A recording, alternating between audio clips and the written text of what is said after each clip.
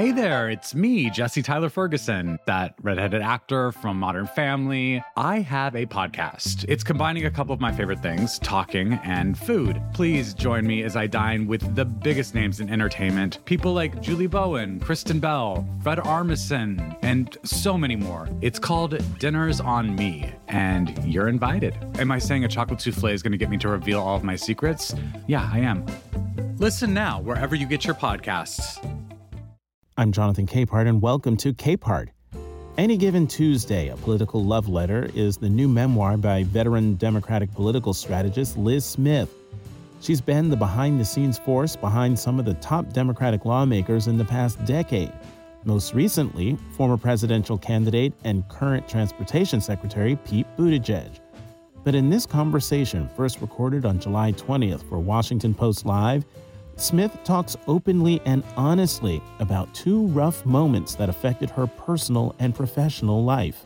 There are, along the way, either before you start working for someone, before you start dating someone, there are red flags, there are alarm bells, and you should probably pay attention to them. And after all the personal questions I asked Liz Smith, you'll never guess which one she dodged by pleading the fifth. Good to see you. I'm going to save all of the political crystal balling questions that I have until a little bit later. It's a luxury for me to have 50 minutes with a guest. So I'm going to take advantage of it. And let's start talking about your book, Any Given Tuesday. Why the title? So throughout the book, I weave in my love of professional football. It was something that tied me very closely with my dad, who I devoted my book to, and I speak a lot about in my book. But there's a saying in football, any given Sunday. And what it gets to is that any given Sunday, the worst team in the league can beat the best team in the league. Any given Sunday, the best team in the league can lose to the worst team in the league. And what it takes, to make a great team is an element of belief that, your losses don't define you, your wins don't define you. And that's a lot of how I think about politics. And that's a lot of what I write in this book, because this book isn't just about all the campaigns I've been on that have been successful and have gone, smashingly well. It's also about lessons I learned from losses, mistakes I made, but how time after time, I guess now 20 times, I picked myself up and went to the next Tuesday to compete again. And so I thought that it tied together sort of all these disparate threads in my book very well, and captured, sort of what I believe to be a fundamental thing about politics, which is that you do need an element of belief. You need to believe in the power of what you're doing and the importance of what you're doing to continue to work in such a bruising business. All right. So since you brought it up, lessons learned, mistakes made. So give me a couple of lessons learned that you write about in the book. Well, one lesson I talk about with the Pete campaign, for instance, is the importance of communicating and meeting people where they are. One of the reasons why Pete was able to take off in the way that he did, when no one expected him to. And I will give you credit, Jonathan. You did speak to him very, very early. I think in January 2019.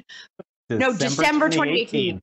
December 2018, when he was not, and I mean, my God, that in January 2019, he wasn't even being listed on any of the New York Times lists for presidential candidates or anything like that. So I remember sitting in that office with you when you were doing that podcast, but you were one of very few journalists who saw the sort of potential in him and the special qualities he had. But one of the lessons I learned from that campaign was the importance of communicating effectively and communicating effectively through the media. A lot of presidential campaigns these days still communicate like it's 2004 or 1994. They just speak to the big publications. They just go on the Sunday shows. They do just sort of what you're what is thought to be sort of presidential in terms of communications. Now that's great. That's all good and fine. And, we love a good Washington Post interview, clearly, and we love a good Washington Post podcast. But to reach voters effectively now, you have to understand that the media environment has completely changed and is completely fractured, and that you're not just going to reach people by speaking to one newspaper, the evening news, the big radio show, whatever it is. You really have to go everywhere. And with Pete, we knew that he had no name ID, he had no money. His campaign email list was like 11,000 people, no joke. And to give you a sense of what that means, like most presidential campaign email lists are in the millions of people. We realized that we had to use earned media, and that was the only way that we could get his message out there.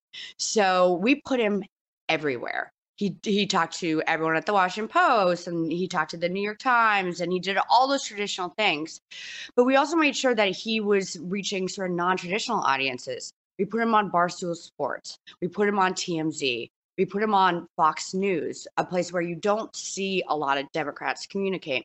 Now, and the Fox News thing is interesting, and I actually devote a fair amount of time in my book to talking about why Democrats should go on Fox News. And it gets to this lesson, but a lot of people are like, well, there are not a ton of Democrats who watch Fox News. That's actually not really true. There are a fair number of Democrats who watch Fox News. But one thing that we've seen from Pete, and that we learned from Pete's campaign, is that when he did that first Fox town hall, over 1 million people tuned in, which was about 6 times as many people tune into a CNN town hall. But the secondary coverage was out of control, because then his Fox News town hall was then leading segments every hour on MSNBC, on CNN. It was picked up by People Magazine. It was picked up by the Washington Post. It was picked up by the New York Times. It was picked up by the New York Post. It was picked up by the Daily Mail. So everywhere you went, you could read about Pete being on Fox News. You didn't just have to tune into Fox News to see him on there. So I like to call it sort of, it was our going everywhere strategy, but it's an understanding of the modern media environment that you really, that people's attention is more fractured than ever, and that to get it and to break through, you have to be willing to go to places, podcasts that that for West Wing addicts, podcasts devoted to like basically anything you can think of. But that is how you break through. And we made it so that even if you wanted to, you couldn't avoid hearing about Pete Buttigieg. Right. And we've gotten way down, because I do want to come back and talk about then Mayor Pete. But give me one mistake made that you write about. So in general, or like in general in life, or in general in Pete's campaign? There are a lot. No, I know. In the book. Just give one of the mistakes made. Sure. So I devote my prologue and my second to last chapter to my time advising Governor Cuomo. I had consulted for him in 2018. I had been a campaign consultant on his reelection campaign. Not that he really needed me. He romped in both the primary and the general election. Then of course, we all know in 2020, he became a national and global phenomenon for his briefings, which were a refreshing contrast with, what we were seeing from Donald Trump in the White House. But then in early 2021, in February 2021, he was accused of sexual harassment by a former state employee. And he and his top advisors called me in to see if I would help give him advice. I am someone, and I assume we'll get to this, who has been through her fair share of personal crises and crises surrounding my personal life and my private life is how I put it. And so they wanted my advice on how he should handle it. And as I write in the book, the promise was, just call, 1 or 2 calls, famous last words. And I said yes, because I loved the governor. I trusted him. I considered him a friend. I considered him a mentor. And sort of like, and an ironic thing here is that I'd gotten close to him during the 2020 campaign. And I remember I was sitting in a hotel in Manchester, New Hampshire, and he called me, and he was the first person who ever told me that I should write a book. Now, I'm betting he's regretting that now. But so the mistake I made was I went to advise him. I believed him. I trusted him 100%. But as time went on, he said that nothing else would come out. And there had never been so much as a whisper about any of this sort of conduct when he had been governor. When I've been, yeah. Let me stop you on that, because I heard you. I listened to your interview on the Hive podcast on Vanity Fair, and you said the same thing, that you never heard a whisper of this sort of behavior. Mm-hmm. And I remember thinking, really? Yeah, really. There had been, so he was a single guy. He had gotten divorced in, I think 2004, and he had been in a long-term relationship with Sandra Lee. And, I'd known that he had been in, relationships with women, but certainly I had never heard a whisper about anything involving sexual misconduct or sexual harassment. Mm-hmm. So this was news to me, and frankly, it was news to a lot of. I don't think I'm the only person that would say that.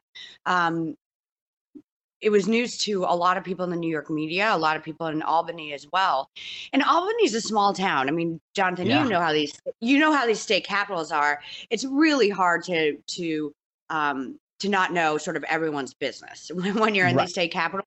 And state capitals do often create this sort of Sodom and Gomorrah, do sort of take on the character of Sodom and Gomorrah, because you're oftentimes in the middle of nowhere, and it's a bunch of lobbyists who are plying elected officials and young staffers with alcohol, and all those dynamics. But no, I had never heard a whisper of any sort of harassment or misconduct. But then, sorry, one of my cats is a little bit vocal. So if you hear that, that's my cat Cersei. So I went to advise him, and he swore. He looked us each in the eye when we met with him, and he just said, "Nothing else will come out. There is nothing else that will come out." And then, there was this steady sort of drip, drip, drip.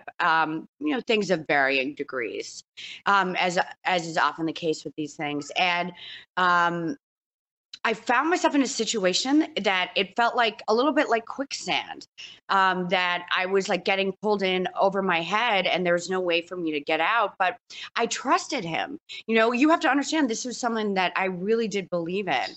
And so it was really hard for me to grapple with the fact that maybe he wasn't being truthful to me. But there was another dynamic here, which you are also familiar with, having worked with a lot of people in politics, is that politics is filled with a lot of soulless cut and run artists, people who are there, right by your side at the press conference when everything is going gangbusters, but they disappear the second that there is a hint of trouble. And, I have seen that dynamic up close. I've lived that dynamic myself. And it is very important to me to never be that person, to be the type of person who is there for you during your highs and during your lows. But ultimately, it was by the time the AG report came out, and there were new allegations in there that he, 1 week prior to the report dropping, had looked us all in the eye and said there was going to be nothing new in, even though he knew that it would be in there. It was beyond clear to me that, my loyalty had been abused. I felt, I've spoken with other female staffers and former staffers, advisors, that I felt like my gender had been weaponized and been used sort of to provide him cover as an advisor. I mean, I was really a behind the scenes advisor. I wasn't really going out in the press and talking that much to reporters. It was mostly helping to prep him for stuff. But I did still feel like my gender had been weaponized. And what I learned was that I should never conflate, and in politics, this is a really important dynamic, I think, for staffers, which is that you shouldn't conflate loyalty with integrity. And you should be able to discern between earned loyalty and blind loyalty. And in my case, I I was employing blind loyalty. And I wish I'd listened to some of the alarm bells I'd heard along the way. I wish I'd seen some of the red flags, paid attention to some of the red flags I'd seen along the way. But I think I have a very different perspective, and I have a better radar on things. But I do hope that one thing they take away is that people you love, people you trust, people who look you in the eye, will let you down, and that you've got to sort of trust your gut and be willing to, cut the cord with people, even if you feel like they're not being truthful with you. Mm-hmm. So on this, Liz, because this raises a whole bunch of uncomfortable issues and questions, especially for someone like you, a Democratic Party operative, social, like a liberal on social issues. Right. You're a woman in a field where there are very few women at your, in the game at your level. And you said a moment ago that you weren't out front. You were not an out front person doing television, but your text messages came out. Sure. From that time. And one of them, there's some text, you messaged a group of Cuomo aides, and here's the quote: "He's been sleeping with people he works with for decades. I've been told consent when power is involved is complicated, as is flirtation. And also, yeah, it's good, but all depends on what else comes out." You told investigators that those words were not your words, but you copied and pasted them from a message sent by a Washington Post reporter. So why did you pass this along to Cuomo staffers? Because I was in the kitchen cabinet that was advising him. And so I wanted them to be aware of what reporters were saying. Mm-hmm. Okay. Is there anything you would have done differently? And I'm wondering this because, again, because of your liberal on social issues reputation, what do you say to folks who ask the question, how could you do that? How could you defend him against these accusations? And why shouldn't folks view you as a hypocrite for doing what you did? Right. Sure. And it is a difficult conversation, and it's a conversation I had with other, former female advisors of his, and other female operatives in the Democratic Party after this all went down, because I did sort of have to process my role in all of this and how I felt about it. Was I being complicit? Was I helping perpetuate bad behavior? Certainly bad behavior that any woman in politics, any woman in a male-dominated field is familiar with. And because I certainly would not want to be that person. And I guess this is what I would say, is I believe women deserve the benefit of the doubt. But I also do believe that I do believe in an element of due process. And that if someone like Governor Cuomo adamantly denies something and wants to make a case for him, and it's credible to people he trusts, that he does deserve people around him to help him fight charges. As we saw with the Tara Reade example against Joe Biden in 2020, there were people who sort of knee-jerk said, well, I believe all women. I believe Tara Reade. There was no proof to her allegations. But if we had just said, okay, because Tara Reade said these things, then Joe Biden's done. Every woman staffer should leave him. We should abandon him as a nominee. And it's clear that we need, as we're sort of navigating this thorny new post-Me Too world, that we do need to understand that while we should believe women, there has to be some sort of a threshold here, and a willingness to listen to the men, examine the evidence before we sort of bring out the guillotine. And it was the Tara Reade moment with Biden was a really was sort of a watershed moment there, because we had seen previously in politics that a lot of men with just like one or a couple accusations had dropped out of races, resigned from office. And so it's clear that we need to have a measured approach when we deal with these things. And it was a big test, I think, Jonathan. And I mean, I'd be curious for your thought on this as well. I know you're interviewing me, but as a reporter, this must be something that you guys struggle with day to day, because allegations come out of the woodwork against men, against women all the time. And what is the threshold when you're vetting? How do you cover it? Because you also know that there's a dynamic that an accusation ends up on page 1. The clarification or the withdrawal of the accusation ends up on page 27. And that means that someone's life, someone's reputation is forever, ever tarnished by that accusation. And so it's something I grapple with as an operative, but I would be curious. I don't mean to turn it back on you, but it is a fascinating conversation. And it's one I think would be interesting for people to hear, is how you as a journalist deal with it, because it is a really, really tough thing that we are now having to grapple with on both sides. Well, the good thing about being an opinion writer is that we're not under the pressure of the day-to-day, let's get a quote, let's get a story, which gives us time to take a step back and do our own reporting and do our own gut check. I think, just as I can tell you from being an opinion writer and an editorial writer, that especially accusations like that, we take those very seriously. We hang back. We look at the news coverage, we do our own reporting, and then decide whether we're going to write about, does this rise to the level of writing about it on the editorial page or not? And once there is a clarification, we feel duty bound to come back to it. So editorials don't show up on page 1, but they show up. If we do a clarification editorial, like, we told you about this, new evidence has come out, this is the way it is, we feel duty bound to do that. Liz, you and I are sitting here talking, and the clock is ticking. The clock is ticking by, and there's so much to get to in your book, Any Given Tuesday. But I have to get to one more painful moment in your personal and professional life before we get to the nitty-gritty of today's politics. Your relationship with then married New York Governor Eliot Spitzer. You write in the book, you were the subject of tabloid headlines during and after your relationship with Spitzer. You described this time as painful, and when you're the subject of New York tabloid headlines, there's no other word for it. What was the most painful thing to write when you sat down to write the book?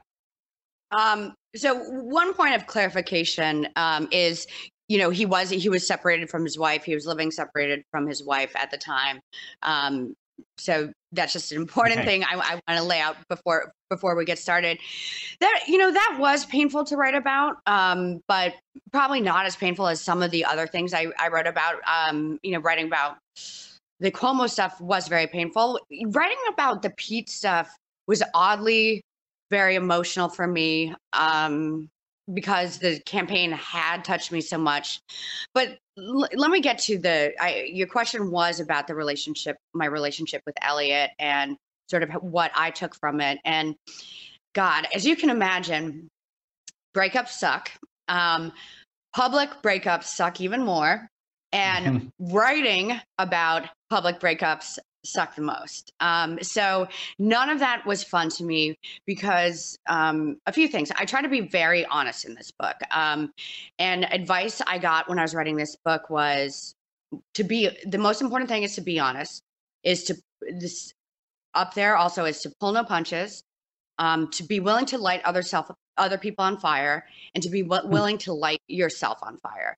And I think I met all those sort of guidelines. But it was also important to me that, like, my relationship had been splashed all over the tabloids, and I write about the false things that had been written about my relationship, and it was really, really hurtful. Not just for me to read these false, disgusting things written about me, and I was called every misogynist term, that you could imagine in the New York Post, as the New York Post is wont to do.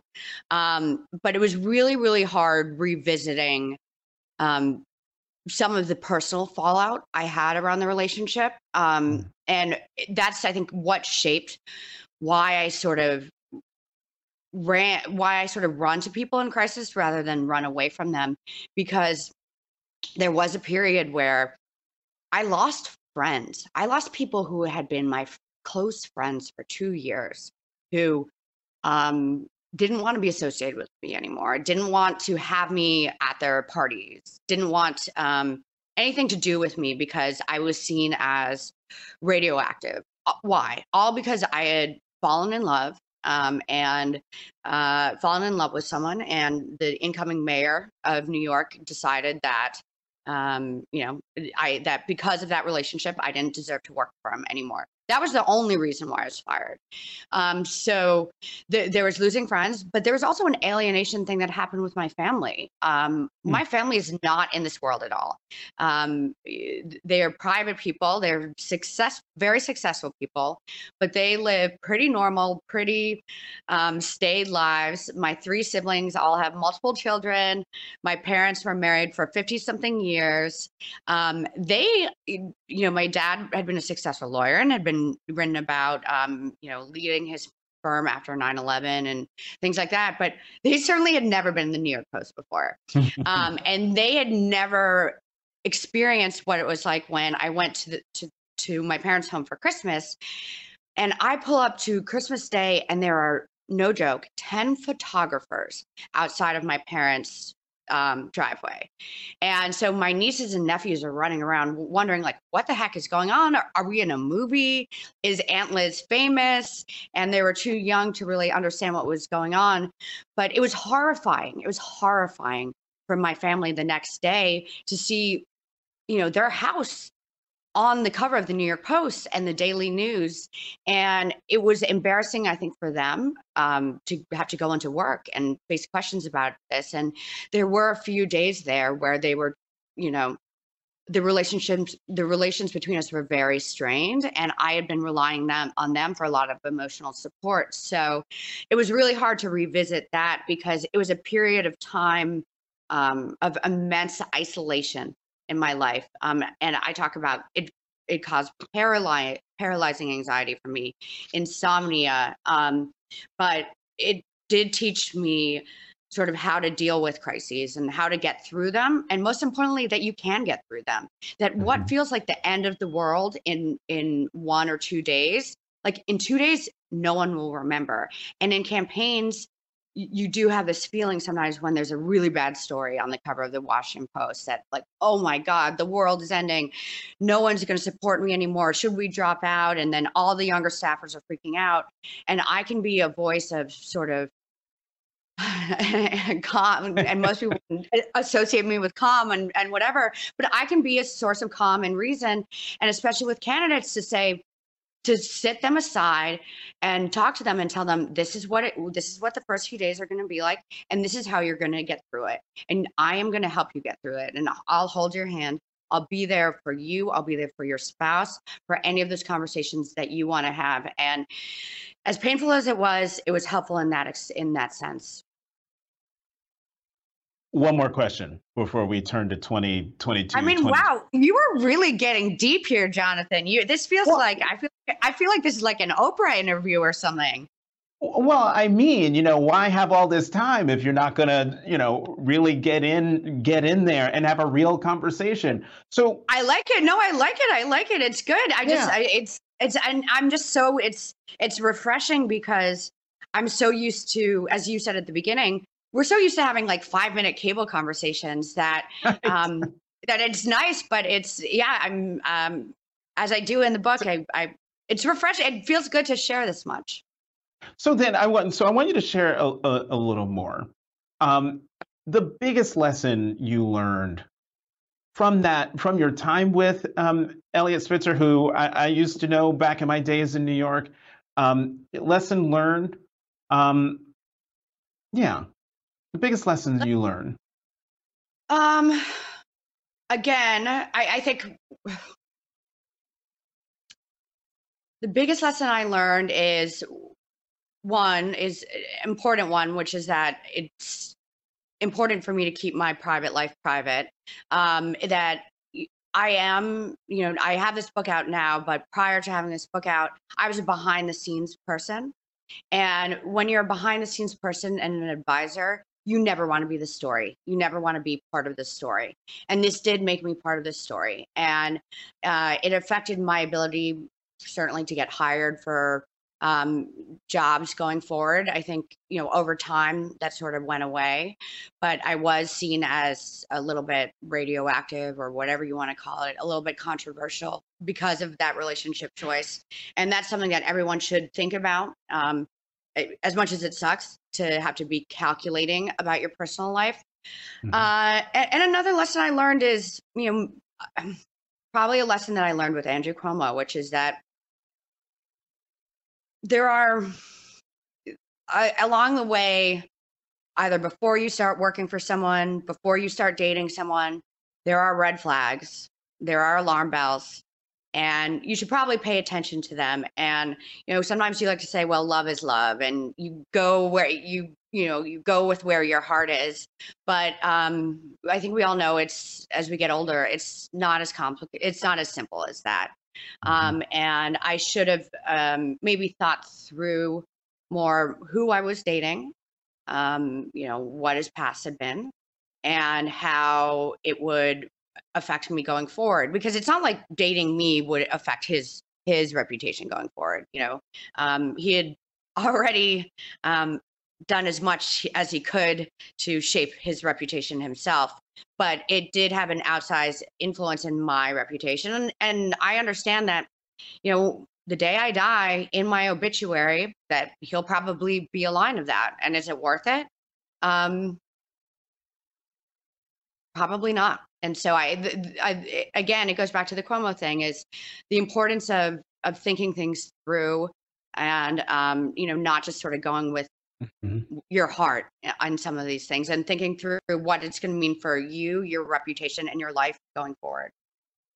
Have you spoken to Eliot Spitzer since the everything? God, I haven't spoken to him in years. I wish him the best. We went through such a turbulent relationship together. Turbulent mostly in terms of how it was covered. It's so bizarre when you open the New York Post and it feels like you're reading about a fictional character. You're reading about a fictional relationship. And so many assumptions were made about what our life was like. And a lot of it was a very normal relationship, but I think it was very important for both of us to sort of move on, cut cords, and I certainly wish him the best. I think that he is living his best life now, being a real estate developer and all of that. But in relationships, it's oftentimes important to have a clean break and move forward, and that's what we did. But I do wish him the best, and I wish his family the best. I got to know his daughters and all of that, and I wish them all the best. And have you spoken to Andrew Cuomo since all of that? I haven't spoken to him since last year. So since, the fallout of the AG report. Right. All right. Let's talk about 2022, 2024. And I'm going to kick off this part of the conversation with an audience question. This comes from Kelly Johnson from Washington. Will anyone primary Biden, President Biden? So I'm gonna keep this short because I know I've been sort of not filibustering, but trying to answer your questions thoughtfully. Answering your questions thoughtfully. No, I do not think anyone will primary Biden. There's whispers of it. To the extent that we do hear whispers of it, it's coming largely, from the media, who, it's in the media likes to sort of present opportunities, things that could happen, and from the left. And I interpret the whisperings from the left to sort of be a bargaining tactic, right? To sort of say, we might get a primary from the left so that maybe he capitulates to the left more on some of their priorities. Yeah, and do you think that's going to work? I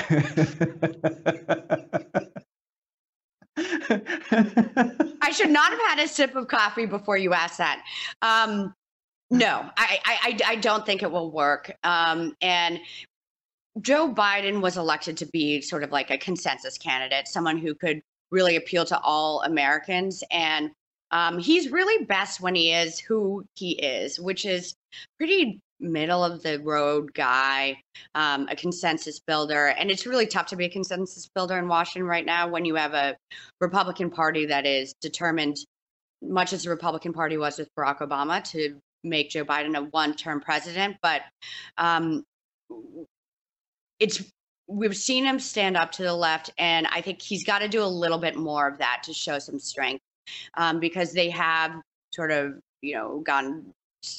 drawn some blood for him, but I do not see them getting a lot of wins from him. No.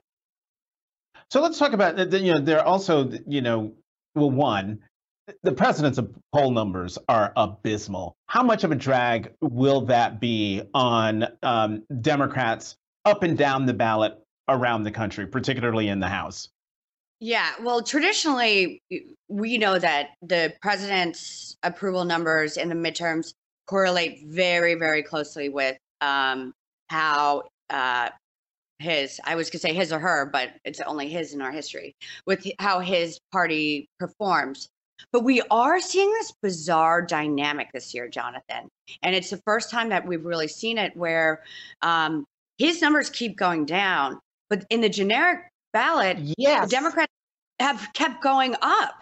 And right. I've never seen this dynamic before.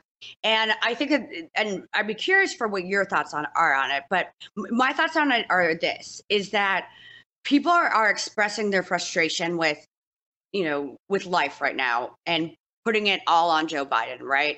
We have still the fallout of the pandemic. We have inflation, gas prices, which have been falling and hopefully will continue to fall, but are still too high and causing a lot of pain. But you also have this other dynamic, right? You had the Dobbs decision, which I think has really reframed the stakes of the election for a lot of people. You've had these horrific mass shootings, which have been extremely tragic, but important in that they seem to have more staying power with the American people than mass shootings have in recent times. Like after 50-something people were slaughtered in Las Vegas a couple of years ago, it was almost like that fell off the front covers of newspapers within a week, which is almost unbelievable. But now, a month on, we are still having very intense conversations about Uvalde and the other mass shootings that we've seen recently in Buffalo. Different circumstances, but both heartbreaking and horrific. And as a Democrat, I'm glad that maybe some good come out of this, which could be a renewed focus on gun reform. So I think that it has to do with the decoupling here, which is that people are frustrated with general things. They're taking that out on the president, but they understand that the stakes of this election are high, and the Republicans have done themselves no favors by nominating in key election after key election the most extreme candidates. Candidates who are like Trump on steroids. And this is in both Senate and gubernatorial elections. And the governor's races are really fascinating because generally they don't get as much attention nationally. In my book, I talk a lot about governor's races because my background is more governor's race heavy. And I talk about why I personally gravitated to them, because I think governors have a lot more power than U.S. senators. When you're the governor, you manage a state bureaucracy of tens of thousands of people. You have a $200 billion budget. Whereas when you're, the senator from New York, you have a staff of dozens, and you're just one of 100 votes in the Senate. But governor's races are going to be really important now because the Dobbs decision has really thrown the abortion issue back to the states. Mm-hmm. And so if let's take a look at a few of these governors. Doug Mastriano in Pennsylvania. We don't yet know who's going to be in Michigan, but all of the main candidates are oppose abortion in all instances. Same in Wisconsin, and also in all three of these states. Either the nominee and Doug Mastriano, he's someone who was at January 6th. He bussed people there. He tried to invalidate the 2020 results. In Wisconsin, the likely nominee was someone who had the FBI raid his home for his role in July 6th. And not only that, he's using that as a selling point with Republican voters. Like, what a twisted world we live in, right? Because on any other planet, having your house raided by the FBI would disqualify you. And now he is most likely to do that. Same in Wisconsin. So now if we elect these people governor in these states, they will push to outlaw abortion on day one. No exceptions. And we know that they will do everything in their power to make sure that we don't have free and fair elections in those states. And so the stakes are really high. And I think that is why you see that decoupling. Okay, so I'm glad you brought up governor's races. And yeah, the most extreme folks are winning these primary nominations. But Liz, some of these folks are winning these fringe folks, formerly fringe folks on the right, are winning Republican nominations because Democratic voters are voting in those primaries to make sure that that person is the nominee. But I wonder, do you fear, am I being alarmist in thinking that Democrats are playing with fire when they do that? You're not being alarmist. It is a valid concern. And this is something I've talked with my friends with, in politics, because I grapple with it myself, right? I do think people remember in 2016, the Hillary Clinton campaign talked about the Pied Piper strategy, right? Which is that they were going to do things to help Donald Trump. Donald Trump was going to win that primary regardless. And, from pretty much the second he came down the elevator to the second that Ted Cruz was the last person to drop out, he led those polls. And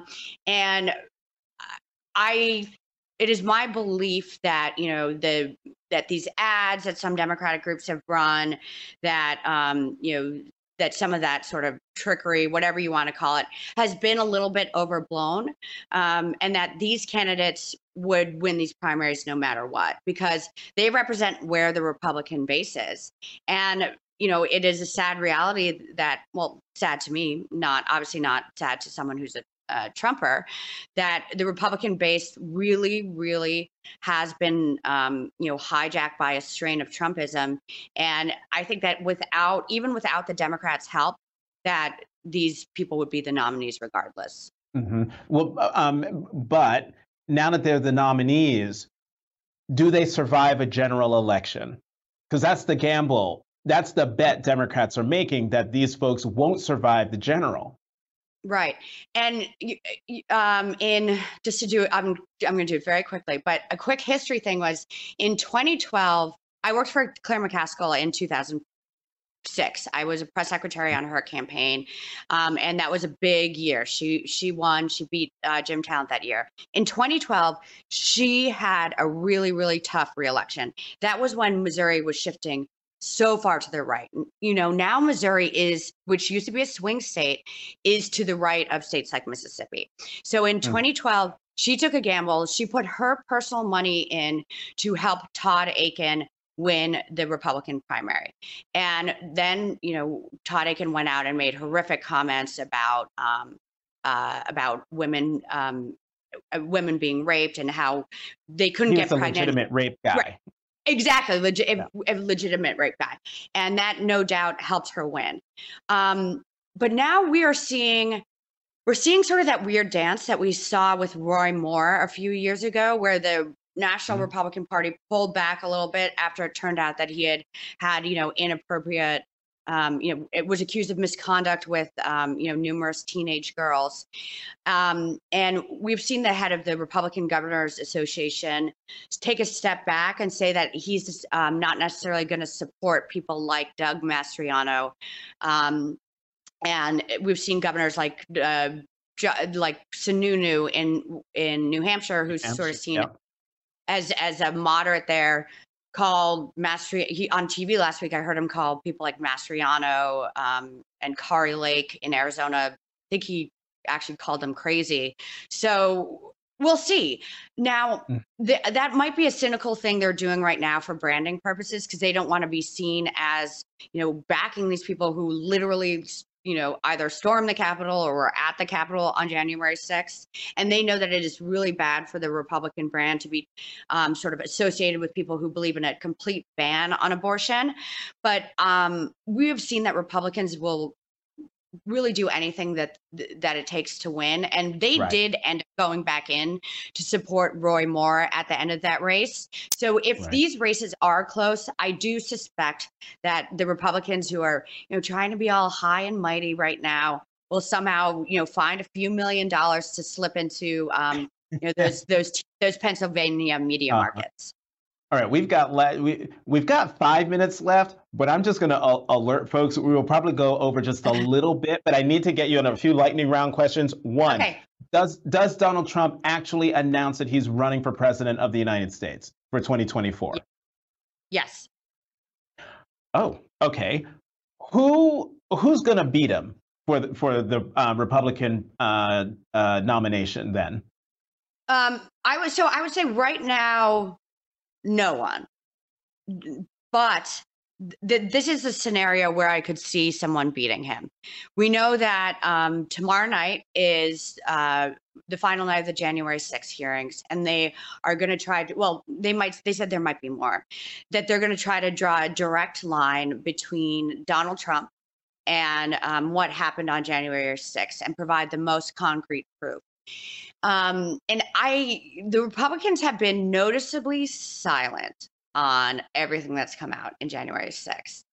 And the only dynamic that I could see stopping him is if, all the Republican elites, all those billionaire super PAC donors who, shovel gazillions of dollars into these races, and all the, top U.S. senators, top leaders in the House, top governors, what's left of the senior statespeople in the Republican Party sort of convene and say, you know what, this has gone too far.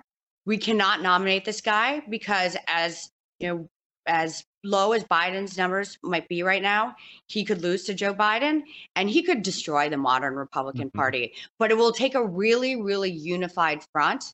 And I'm not positive that there are enough Republicans with backbone to do that. I think that the Republican Party is terrified of Donald Trump, but not just of Donald Trump, but of the sort of the underbelly that he's really unleashed in the Republican Party. And we all knew to some extent that underbelly was there. There was always this very uncomfortable relationship between the, acceptable seeming country club Republicans.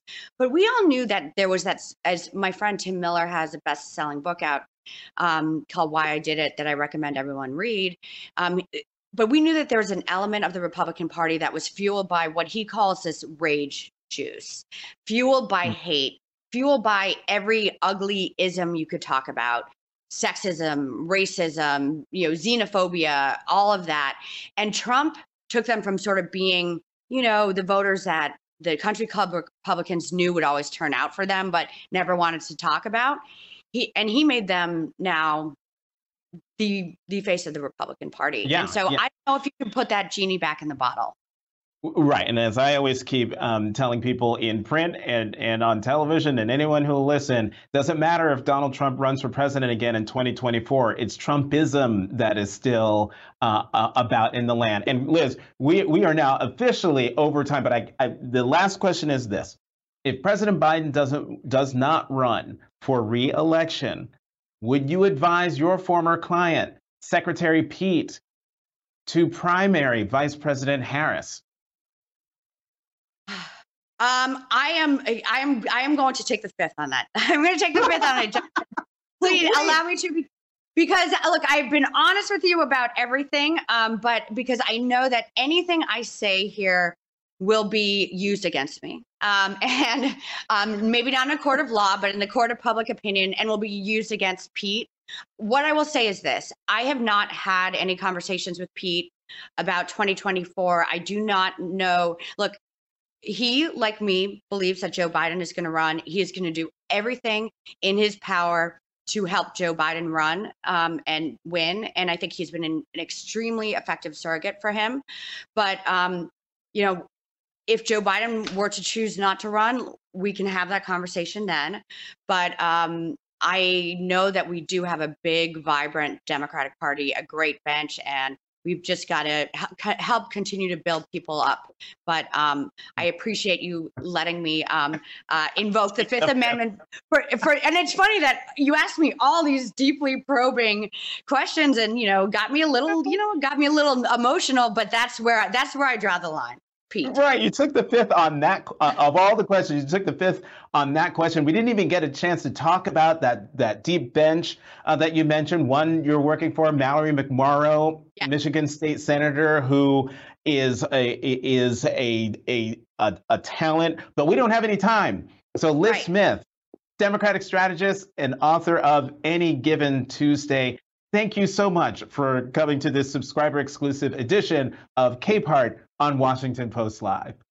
Great. And thank you so much for having me, Jonathan. That was a really fun, really deep conversation. And and thank you so much to the Washington Post Live for doing this, because it's not a lot of times that we get to have conversations where we really get in depth like this, and it's good for people to hear them and get to hear us, but beyond 5-minute segments where you just hear 1 minute sound bites. So I want to extend my thank you to the entire Washington Post community as well.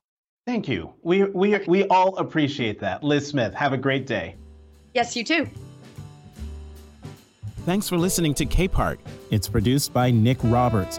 We'll have new episodes for you every Tuesday. I'm Jonathan Capehart. You can find me on Twitter at CapehartJ.